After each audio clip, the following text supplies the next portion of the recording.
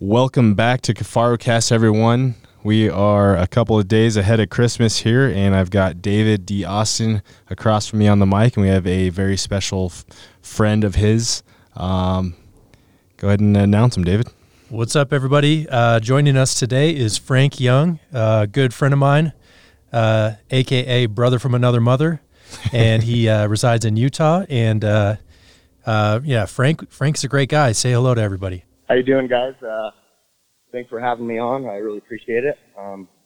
Look forward to talking about some of my hunts and some other stuff that I do, so I appreciate it.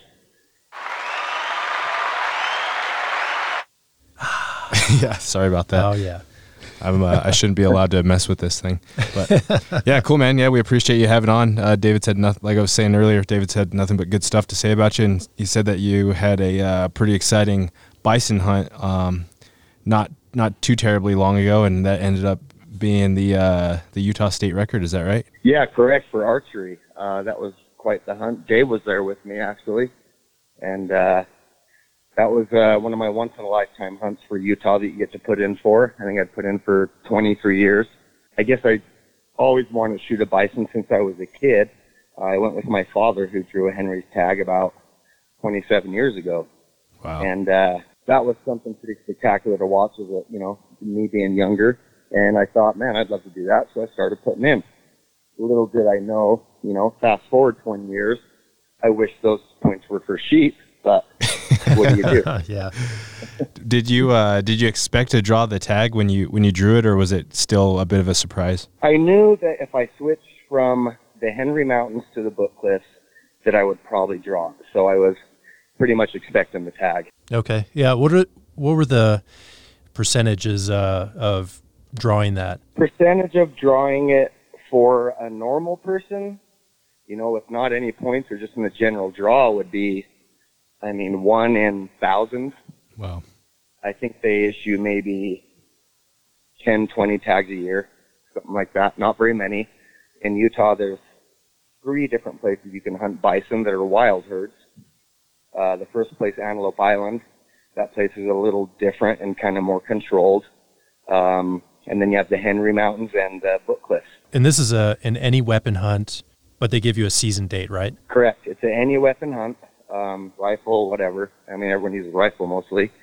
And the hunt for the Book Cliffs is really long because it can be a really tough hunt. It's mostly a migrational hunt when the bison move off the Indian land way up high. So they let you hunt from September to January, if I remember right, in hopes they migrate down. With that being said, I knew it was going to be tough finding anything early in the season. So I spent a lot of time in the summer going all over the Book Cliffs and even the areas that weren't open before, like across the river. And it took probably 5 trips before I found an actual bison out there. And once I found them, the resident herds, which I was really lucky to find, I kind of stuck in that area and hunted those.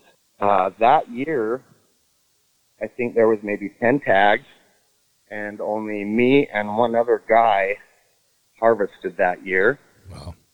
And the other 8 guys, I guess, cried and complained that they didn't see any bison.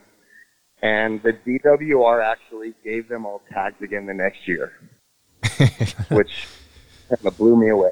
Yeah. Yeah, I'm sure there were quite a few people that were waiting to draw that tag for the first time that weren't too happy about that. Did that cause a big controversy? Do you know, or did you hear any feedback on that?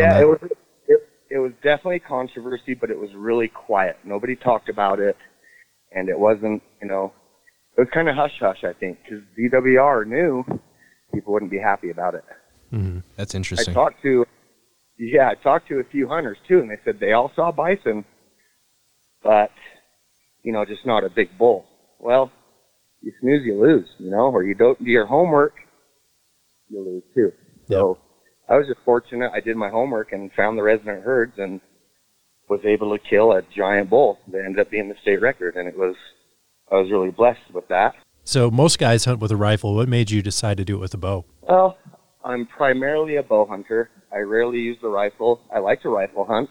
It's fun for a cow tag or any tag really, but something about bow hunting, how intimate you are with the land, the animals, everything is just so much more for me. For me, I would rather take one with a bow or not take one at all. Mm-hmm. I did have my gun with me just in case I needed it, and we actually almost used it at one point. Dave probably remembers. I was trying so hard to talk you into shooting that bison with that rifle. Yeah, you were. Yep. I'm glad we waited. I am too. Yeah. So how many days did you spend going after those things? I bet I put in probably 22, 24 days is my guess. That's with earlier in the season, going 3 days at a time searching and stuff like that. I even went down to the mouth of, I think, where you put in for Cataract Canyon or Desolation Canyon, I think, the rafters, and talked to a guy down there, and he'd been deer hunting down there since he was a kid. Very few deer, but he says some of them are big. But he actually ran into a giant bull there 4 days before. So I hung out there for a week or so, but never found them again. They're just them lone bulls that get kicked out of the herd. But that's kind of what I was after. So I don't know if most listeners understand is like, so bison, the herd dynamic is the herd bull will get kicked out once it gets a little bit older and it can't fight off the younger bulls. A new bull will become dominant, and then the herd bull will spend the rest of its life kind of on the outskirts of the herd and solitary and just kind of following the herd around, but staying far enough away. Yeah. The other thing is bison they're hard to hunt. These are not domestic animals. These are wild. You get, within a couple 100 yards and they're gone. Once they smell you or see you, they're gone. Yeah, the wind, they really don't like your smell. They sometimes will have a couple 100-yard, comfort zone if they can see you, but it's pretty rare. At least in my hunt, that's how it was. Mm-hmm. They're definitely not Yellowstone bison. You can't walk right up to them, and it's not an easy task for sure. So, this bull, I happened to be on the hunt with Frank when he did kill this giant bison. Can you tell us kind of how everything went down? It was really funny how all of it happened just like in a split second, and you just nailed this thing. Tell us about that. Yeah, it was pretty quick. Well, you and we had found that bull 2 days before actually, and I put a stalk on that bull. I think I got within about 20 yards, and I was having a hard time seeing him. The wind, switched. I felt it at my back, and I see a dust cloud after that. That was it. They were gone. I didn't know how big he was yet, but I knew he was pretty long and pretty heavy, which was good enough for me. That's what she said. So fast forward. Yeah. Just kidding. Go ahead. About the girth. So fast forward a couple days, I don't think we'd seen anything. And now it was afternoon, probably 2 o'clock. And that's when we're like, let's head back up north 50 miles and see if we could find some. As we're heading out of camp, going up the highway, constantly looking off to the side, because that's where I usually see the bison. And sure enough, I seen 2 way out there. So hit the brakes, drew up the binos. I looked at Dave, I was like, that's him. He's going to the water hole. Previously, a couple of weeks before, I found a water hole there. My good buddy Tyler Gohl told me about. And I went and set up basically just a bunch of brush and kind of made a little blind there. I have a real hard time sitting in a blind. I'm not a blind hunter. I don't have the patience. But I knew that was probably going to be my best bet. So what I did with that blind was I would hunt within a few miles of it. And anytime I saw a bison heading that direction, I was fairly certain that's where they were heading. So fast forward to this day down the highway, and sure enough, those 2 are probably heading to the water hole. So I looked at Dave, I'm like, well, let's go. And I just punched it. I parked my truck. Dave's looking at me like, what are we doing? I couldn't even tell him. I just said, I don't know. I'm going to the blind. Go set up. So it was a mad rush to the blind. Get there, get set up. I do a couple of ranges, and I look back, and Dave's kind of meandering through the bushes trying to find a place to set up. It was mostly sagebrush. There wasn't much there. So Dave finds this 1 3-foot tall sagebrush and just curls up underneath it. and start filming. I looked back to see where the bison were, and they were already maybe 100 yards away coming across the flat. And I was like, wow, that was quick. This is going to happen like right now. So, had an arrow nocked, ready to go. The bull came over the hill first and kind of stopped, quartering towards me. It was probably 45 yards. And then the cow came over. And then he kind of noticed the blind, but he wasn't sure. He couldn't tell if I was in there or what it was. He just kind of was looking at it.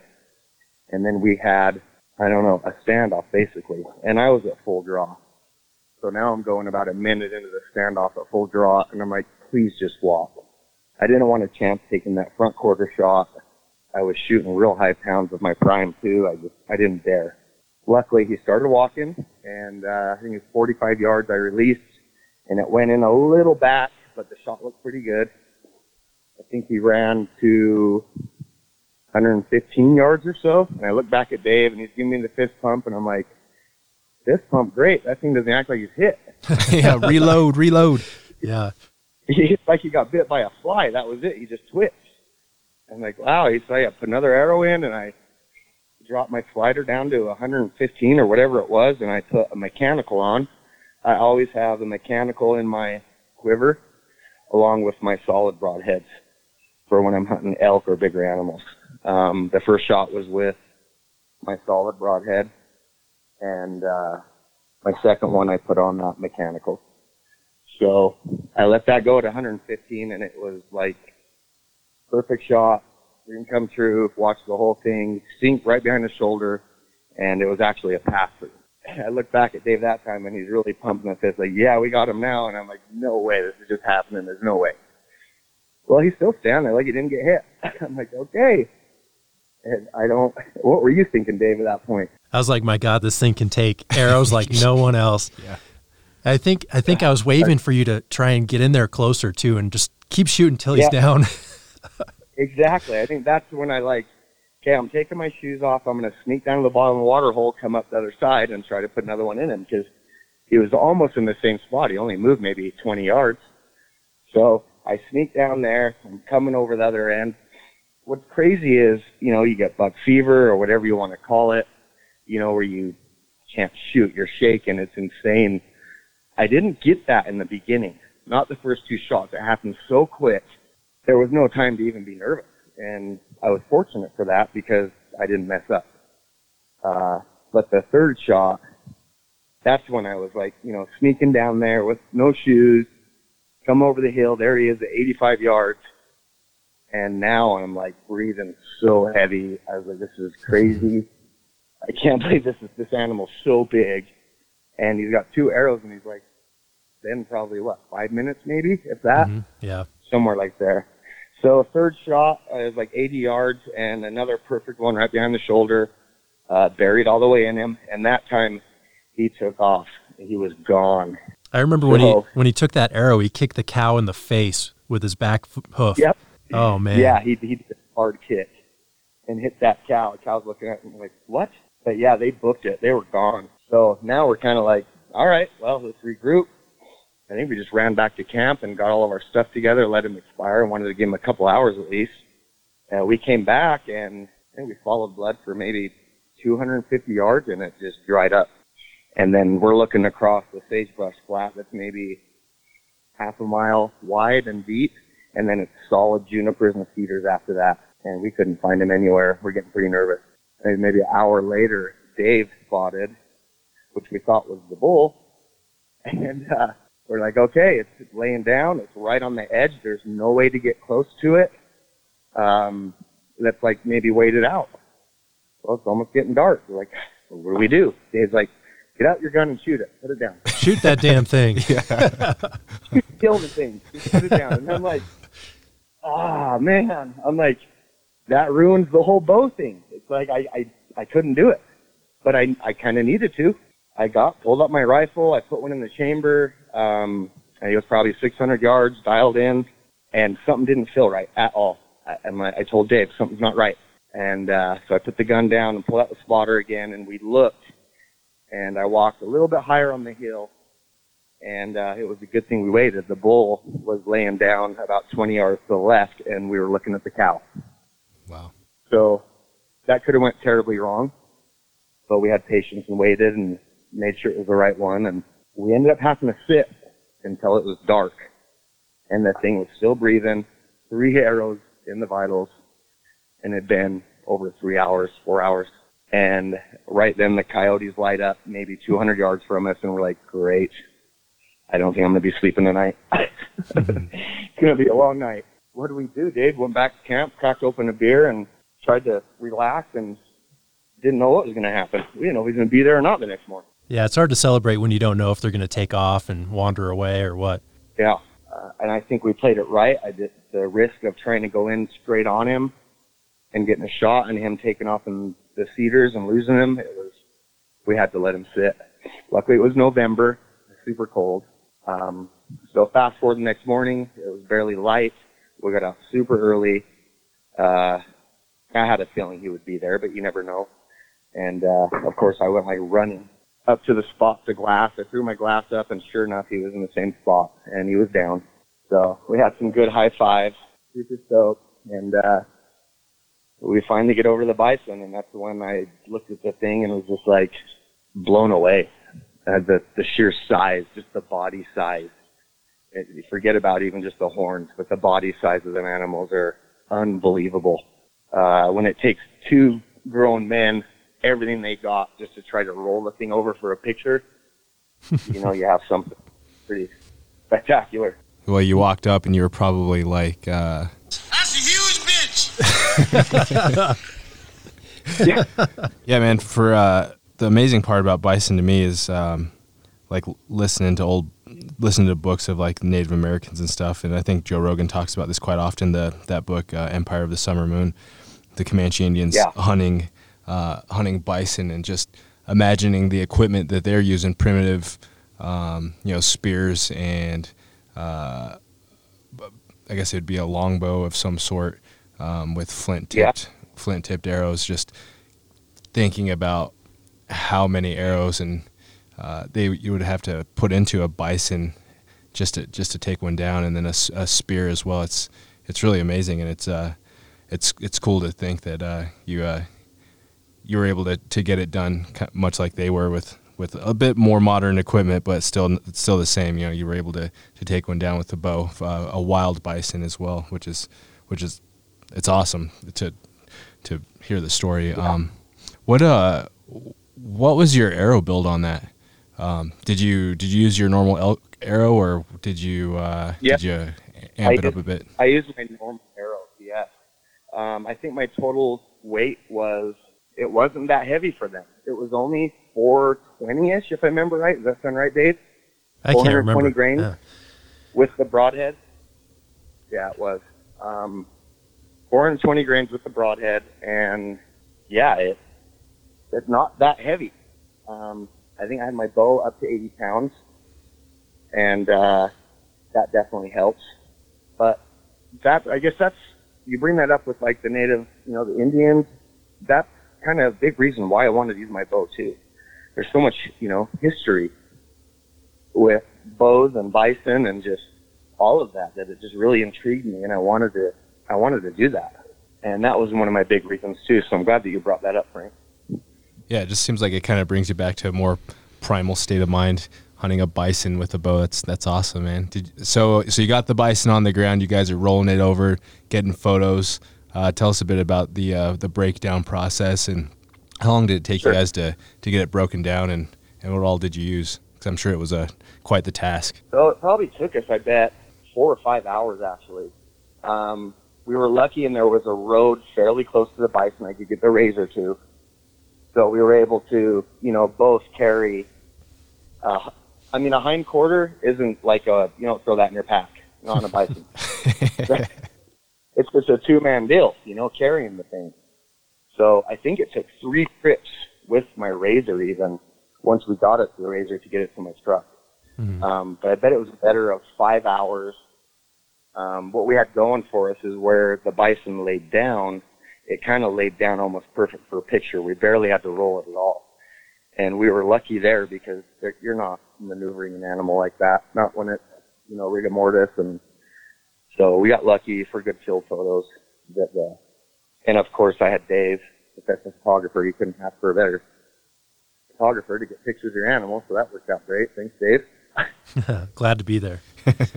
Except when I had to pick up that hind quarter, which weighed more than me. Oh, insane. Yeah. Just the head with the cape, remember? That was both of us just to get up into my bed of my truck. Yep. You definitely don't want to be hauling one of those in your backpack too far. You need a lot of people if you're going to be doing it. And I've heard a lot of people lose meat on the bison fairly quickly because their hide is so thick it holds the heat in.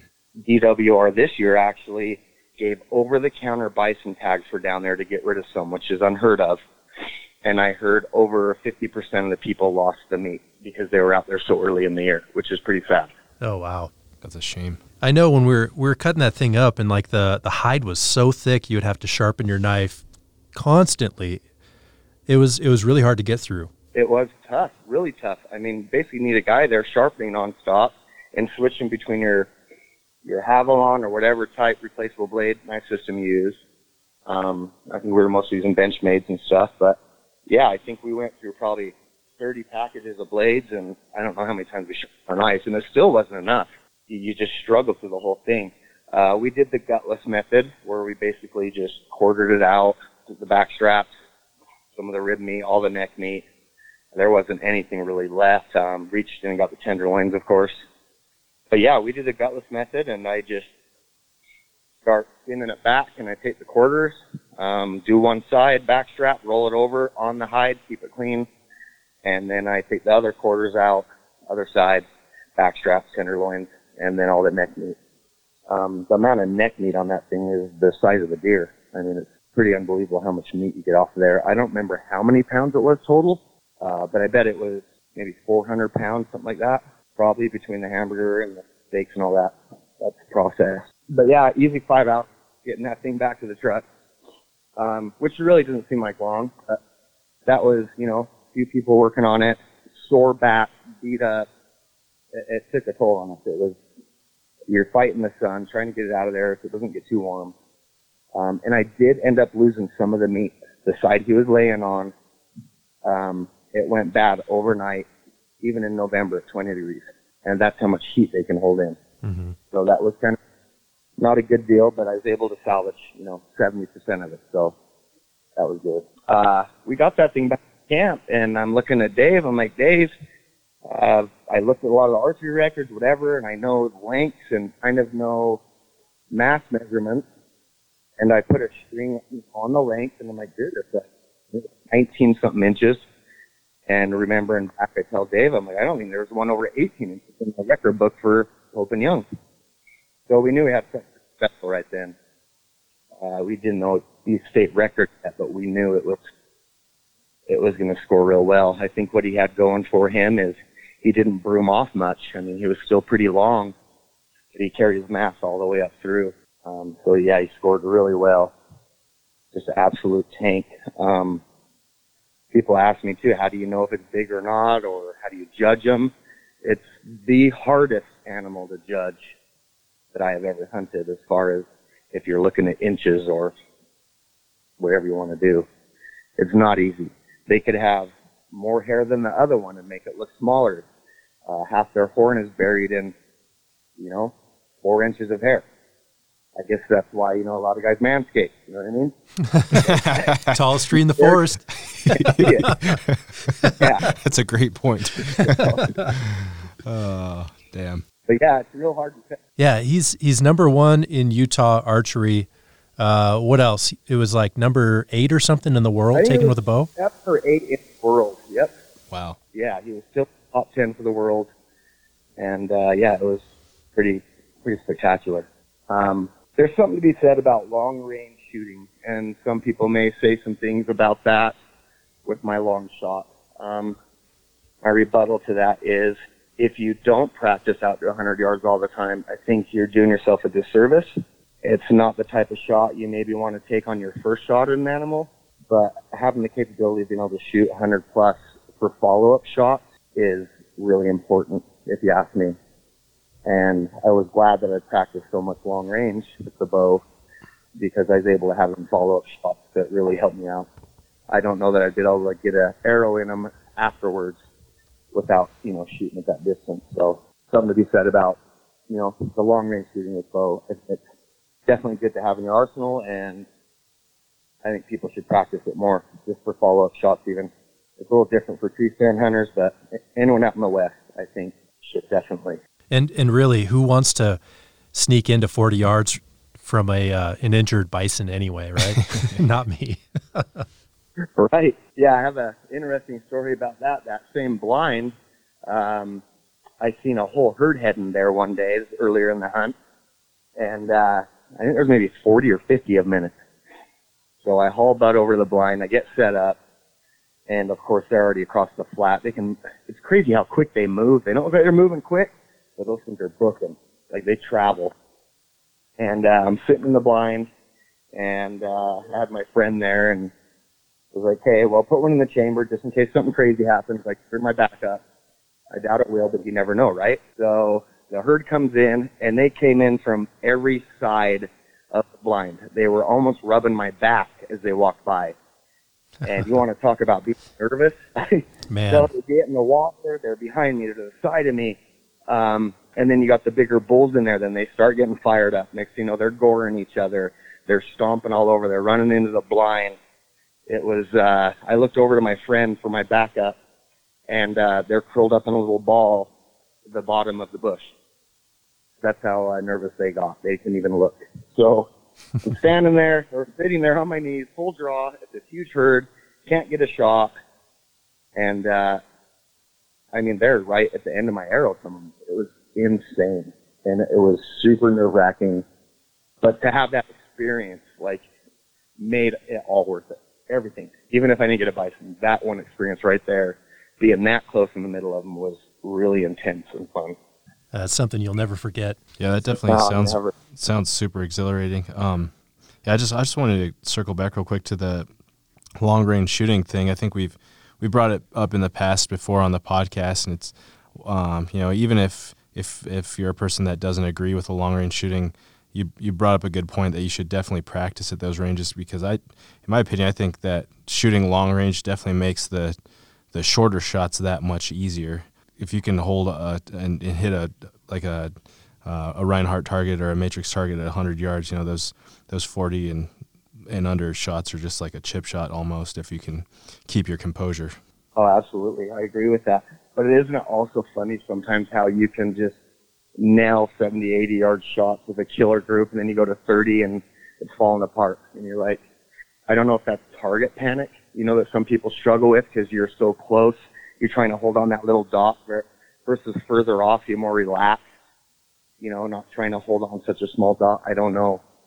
But it's kind of funny how that works too. Yeah, archery is a very interesting sport, and a lot of mental part. There's a bit of a mental portion of it as well, I think. But also, speaking about the people that hate on the long range shooting, I think that it seems like it's pretty common for a lot of things on the internet where people will put their abilities up against yours, that just because they can't shoot far, they think that you shouldn't as well. So I think that's pretty common on the interwebs these days. Oh, absolutely. Keyboard warrior, the long range, that's that fight will never go away. Yeah. It's never go away. These people back east, the tree stand hunters, whatever, they don't ever have to shoot that far. There's no reason to, so why would they even think about it, right? It's just that they just don't do it. And it makes sense. Why would you shoot 100 yards when he could be 30 yards under your tree in 5 minutes? But yep. Even for them, I would think, they should practice longer range too, because you can always follow up a shot from your tree stand at 100, But if you only have this little sight that has 4 pins on it, goes out to 60 yards, you can't even do it if you want. And besides, shooting long range is fun. Getting together with your buddies, shooting out to 120 yards, it's fun. It's not only practice, it's fun. Heck yeah. Especially like Total Archery Challenge, going out to those, those real life scenarios in the mountains and shooting steep angles, long distance, small targets, stuff like that is a lot of fun. Oh, absolutely. Yeah. So, for the listeners, a little bit of the history with Frank and myself. I met Frank in 2015. I drew a limited entry archery elk tag, and was just looking for some people to help scout and just hang out with and maybe help me out on my hunt. And Frank was one of the few guys that decided, he'd lend a hand, took me out scouting, showed me some spots. I really got to know him, and he's such a great guy. A few years later, actually, you came and helped me pack out my bull or my cow that I shot and search for a bull that I had hit. Yep. Yeah. That was that same. You shot that cow down in that freaking bottom hole of the canyon. I'm like, what are you doing, Dave? It's a cow. And he's like, well, hey, man, I had a bull. I shot the bull, and then another cow, so I shot a cow. Why not? Why not, buddy? Yep. Let's do it. Do what you got to do. Yeah. Yeah. And then, a couple years later, I was going through a breakup with my fiance at the time, and I was looking for a place to live. I was trying to move out of my apartment really quickly, and Frank offered up a room for me, and I lived with him for a couple of years. And it was a really great situation, and got to meet a really great guy. Yeah, so thanks for that, Frank. Oh, absolutely. You're welcome here anytime. Me and my little boy love you to death. So I don't think I've ever had a roommate or lived with someone in my life where I could honestly say, I don't mind having this guy here. Dave's so dang quiet and mellow, so you wouldn't know he lives there anyways. You know what I mean? It's like, he just does his thing, and we got along. We both have the same ideas, shared the same everything. So it just worked. It was fun. It was nice. I'm glad you were there. We did a podcast the other day about choosing your hunting partners, and it sounds like Dave's had some pretty darn good luck. I think you should develop an app. I should develop an app. Like like a right swipe or a left swipe, Like Bromance. BromanceHunter.com or something. Yeah. That could be your big. Yeah, I've hunted with Frank too, and we've done some elk hunting and done some deer hunting and stuff together. And we were just talking last night about getting together and doing either an elk or deer hunt out west, Colorado, Wyoming, or something.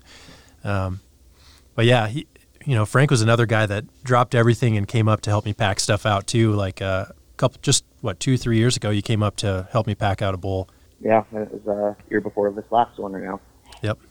I mean, you can only let out your secret spots to so many people, Dave, so you're kind of limited on who can help you, bud. I know.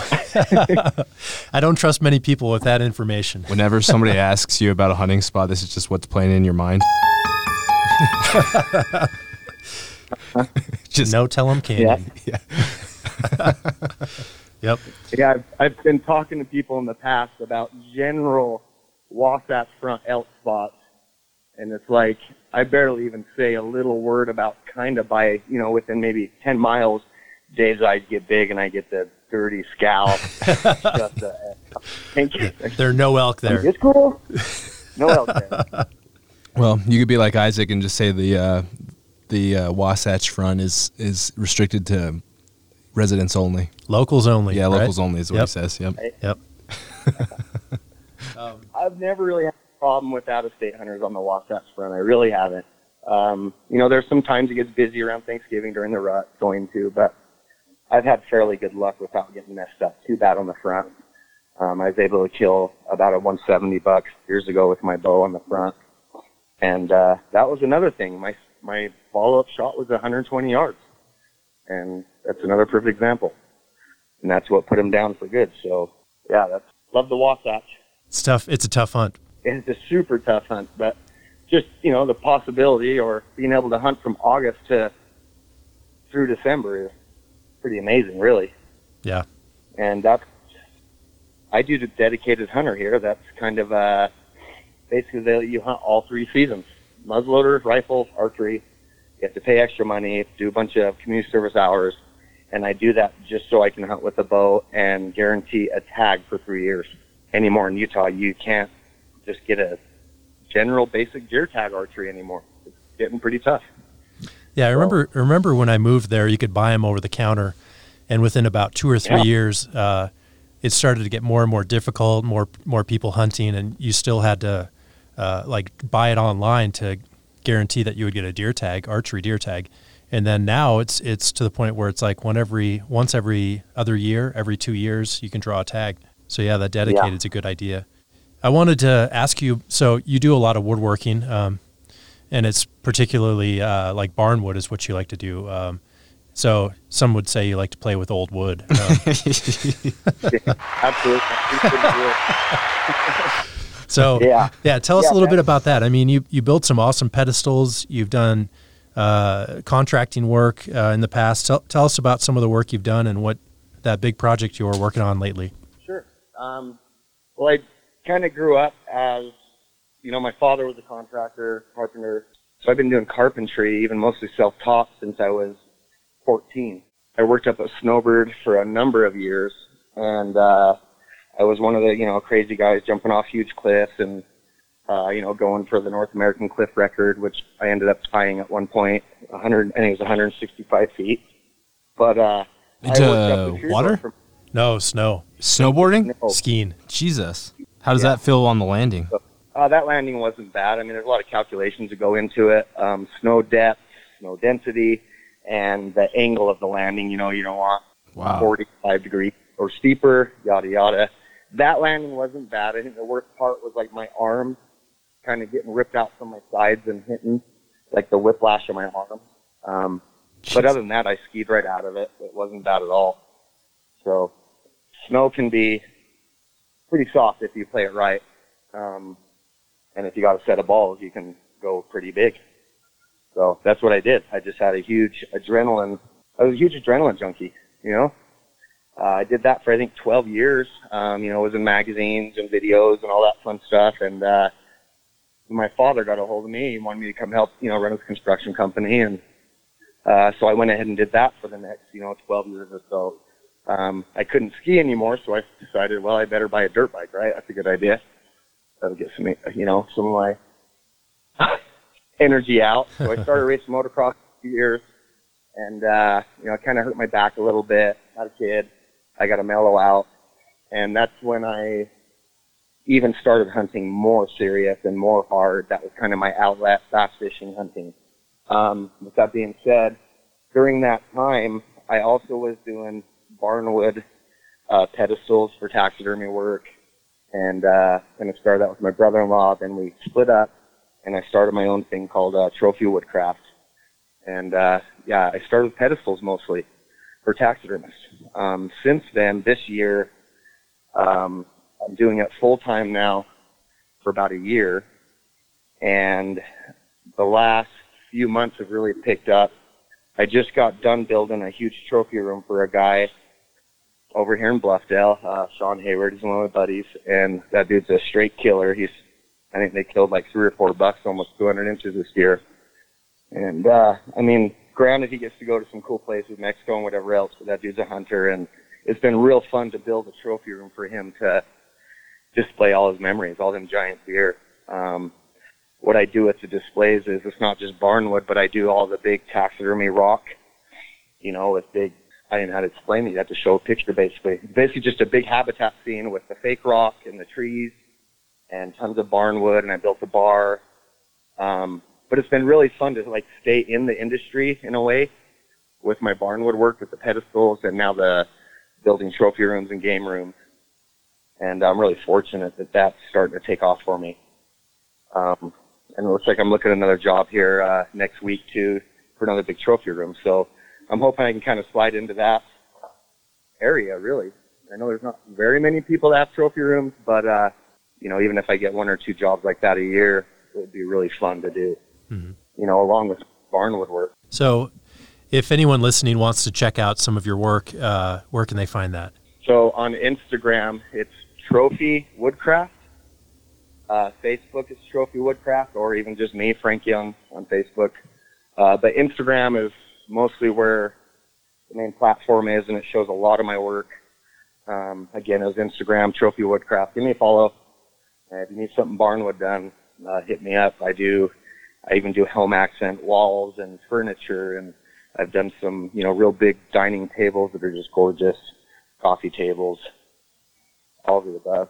I really enjoy building them. Now, I remember people hitting you up and asking for custom pieces. So a lot of times they can pick the wood, they can choose the different style you build for the pedestal and all of that stuff. And you even shipped some? Yeah, correct. I've shipped all the way across the country as far as Florida, New York. I have a lot going throughout the West, up even to Washington, a whole bunch down in Arizona. But yeah, I mean, I have multiple different woods. I don't do very many like oak or just hardwood finish stained stuff. I will occasionally, but I kind of leave that to the cabinet makers. I'm more of a custom reclaimed wood with character and history, and that's kind of how I base my things. There's some other guys that started building pedestals in the state too, using a lot of my designs, and that's fine, great. But there's a big difference. You know what I mean?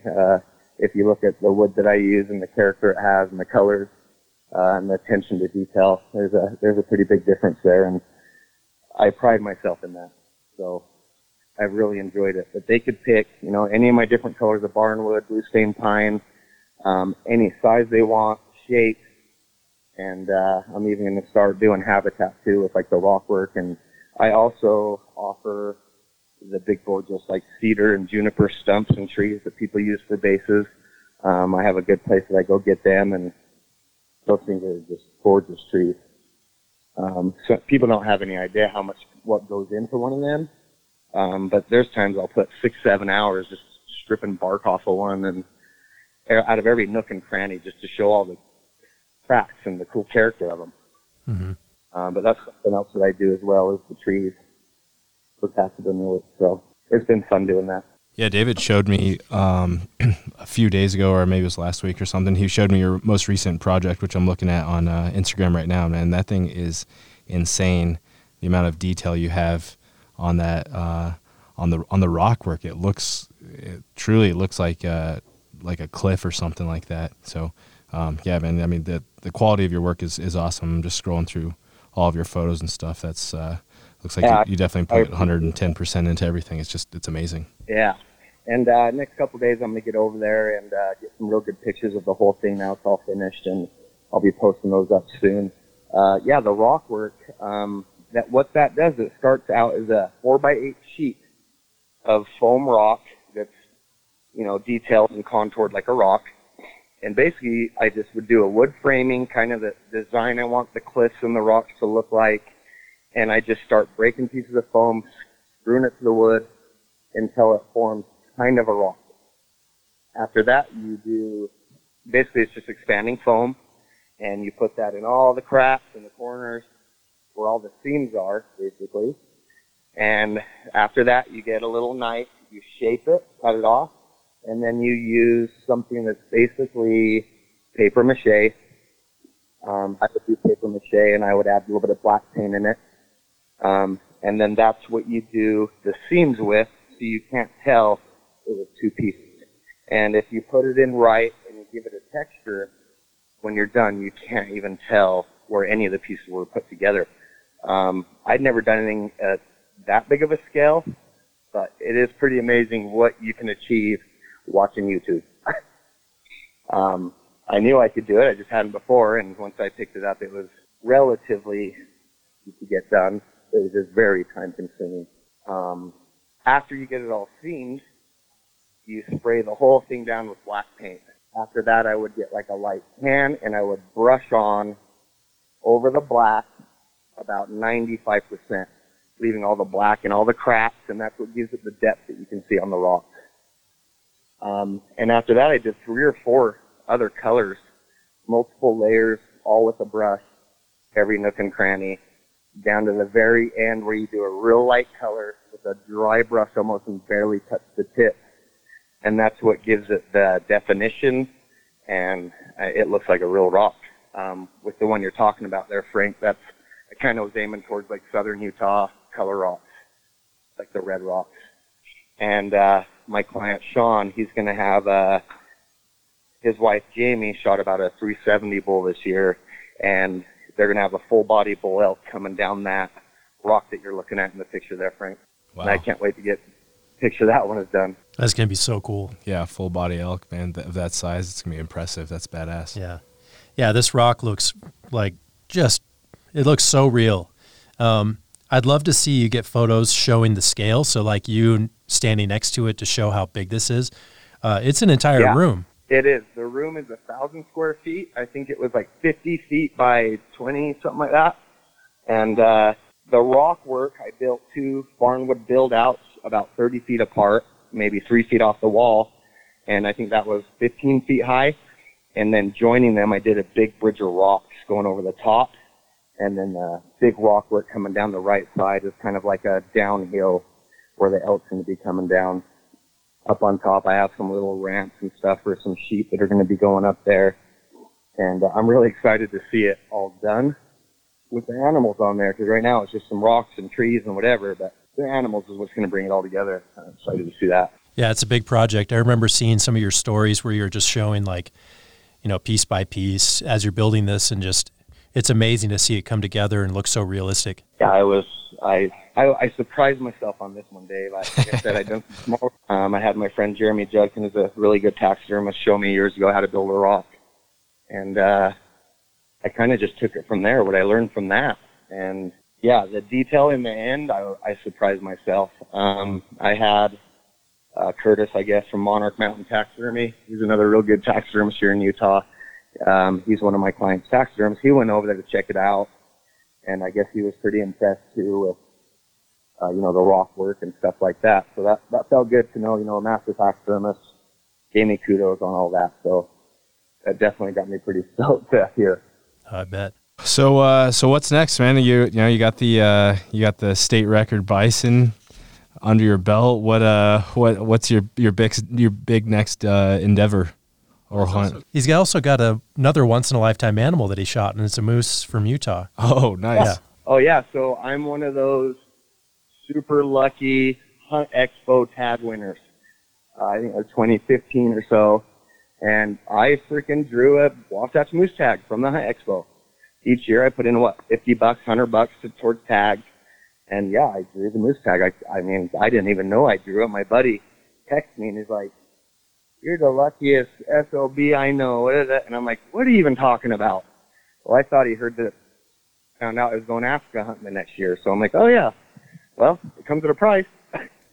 And how lucky I am. And he's like, "No, dude, you drew the moose tag." I'm like, "What?"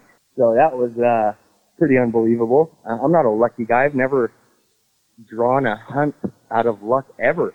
I've only ever drawn hunts in Utah if I got match points, you know. So to have that was pretty sweet. That moose hunt, that was right during when the moose population was declining in Utah. But then again, I hunted my ass off preseason. I found 2 bulls that were no doubt going to be the next state record. And in my mind, it was already a done deal. It was going to happen with my bow, even though it was an any weapon hunt again. I think I carried my rifle with me for 3 days. I left at home after that because every bull I called in, I could get to come in within 10 yards. Moose hunting, that's a fun hunt. Being able to call them in blindly, you know, I don't know how many times I was sitting there, even with my buddy Jake Richards, and I'm calling for moose, calling down a canyon, and my buddy Jake's like, "Frank, look behind you." I'm sitting on a rock. Well, I didn't have to turn around very far, and there's a bull basically drooling on my head looking at me a foot away. Wow. I just froze. I'm sitting down, and yeah, he's towering over me, and Jake's just looking at me with huge eyes like, "What is happening right now?" That was that particular bull. He did not care that I was a human. All he cared about was that cow call I was doing. And even after he would leave 10 minutes later and I'd start calling it, he would come right back. He was pretty persistent, that bull was, but it was quite the experience to turn my head and have that moose towering over me. I mean, his head was over the top of me. His feet were right on my back, and I'm just like, what? And the wind wasn't, he couldn't smell me. The wind was going the other way. But moose, yeah, they're definitely more mellow creatures. I would say it's definitely easier to get close to a moose than a bison by 10 times. Wow. So with that being said, that year I found them 2 bulls. They were giant. One was, you know, a 3-hour hike in, basically a 6-hour round trip. That's if you only go to the one particular spot where he is. And the day before the hunt, he disappeared. He shed his velvet and was gone forever. Pretty disappointed there, but I figured I'd turn him up, right? Never happened. I hunted him for quite a while, along with another one that I had on Timpanogos. And that one as well, I knew he disappeared the day before because I walked down where I saw him last, and you could see where he shed his velvet 2 days before, and then he was gone. I watched some of these bulls, their nose go up in the air, and they just start walking in a straight line. And I've seen some go 5-6 miles across mountain ranges, and they're still going. So that hunt ended pretty well. I hunted 16 days solid, every day, hiking, mostly solo. And I think it was day 16, I was getting so wore out. It was a brutal hunt as far as hiking and mentally, all of it. I was also filming it as well, which was kind of tough. And day 16, I was up Harley's Canyon, no secret, there's a lot of moose up there, and went up to this lake up there, way up top, and started calling for maybe a half hour, which I normally do. Then I'll hang out for a half hour, an hour. I have too much patience, so an hour is good for me. Then I go over the hill, and I start calling there. I did that back and forth maybe 3 times over the 4 hours, and the third time I came back to the lake after calling and saw the bull that I ended up harvesting. And I knew he's mature. That was my goal at that point, at least. I'd only been seeing 2 3-year-old bulls. I think I called in 35 different bulls during my hunt, and they were all 2 3 years old. And that's when I kind of started realizing that Utah is definitely having an issue. You know, there's no mature bulls. They're rare. They're getting that type of disease. I forget what it was, but it's really taking a number on the population here. The bull I shot ended up being 12 years old. I think he was like 48 wide, which is pretty wide for a Shire. And of course he had regressed. He still made Pope and Young. Those are guys that love the numbers. But that was a tough hunt, man. That was a freaking tough hunt. It was so hard to freaking find an old bull. And like I said, day 16, finally, it wasn't the bull I really wanted, but the fact that he was a 12-year-old bull and really wide and had decent fronts, I was like, I can't not take it. And that turned out pretty well. It was a couple good shots, and he went down fairly quick. So that was a real exciting hunt. That hunt opened the door for me in a few different areas. I met my good friend James Bonham, who was a prime rep at the time, and he had a moose tag too. We had talked, but only so much. You know, you only give this other guy so much info, right? But after 7 days, we both called each other and was like, damn, dude, this is tough. This is harder than we thought. So we decided we'd help each other out to a point. James asked me where I had been, asked him where he'd been. That's when he told me, he goes, Kay, I'm not going anywhere near where you've been because I know how you hike and know how you do it.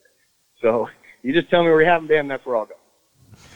Fast forward, killed my bull, and I think James had a few days left of the hunt, and one of my friends called me, gave me a lead on a good bull, and we went up there, and I was able to call that bull in for James with his little boys. He had all of his little boys with him and everything, set up behind me with the camera. It was like a dream come true for James, too, because it just came out in this opening at 20 yards, all on film, kids there. It was everything you wanted, you know, after waiting 22 years. And it was a beautiful bull, too. So, but that opened the door with, you know, new friendships and, you know, some possibilities of working with prime bows, which I've shot ever since. And I love their bows. They fit me so well, and I shoot them so well. That was a really cool hunt. It was just, I met a lot of cool people and spent a lot of time on the mountain solo, you know, kind of finding myself and just working really hard. And I enjoy that. I get satisfaction out of that, especially when you get the reward. Yeah, I think that's kind of a common trait for a lot of the guests that we have on the podcast. Just the will to accomplish your goal and just a simple fact of not giving up unless you run out of time in the season. Just persevering through all the hardships and staying motivated. And what do you think? What do you think helps you with the mental toughness? Because that sounds like a grinder of a hunt. 16 days is a long time. Yeah, I think what helped is knowing that those couple bulls were out there somewhere and knowing there's some big bulls. And something else that really kept me going is I'd have a lot of people hit me up, say, hey, dude, I saw a giant bull here. The funny thing I found out pretty quick, the thing with James, is people don't know what a big bull is. Everybody thinks a moose bull is big. And it's like, okay, so it's big, so what does that mean? Does that have big paddles? Does that have, well, I don't know. It was just big. A lot of times they were like 2-year-old bulls, 3-year-old bulls. But that kept me going, you know, these little leads that I would sometimes check on. And other than that, it was just me knowing it was a once-in-a-lifetime shot. And that I had to do my best to try to find an old, mature moose. And that's what I always do. I mean, I eat tag soup all the time. I'd rather shoot something mature. It doesn't have to be inches, but I'd like it to be mature at least. You know, you're outsmarting an old animal that's outsmarted other hunters for a lot of years, and it's quite the reward.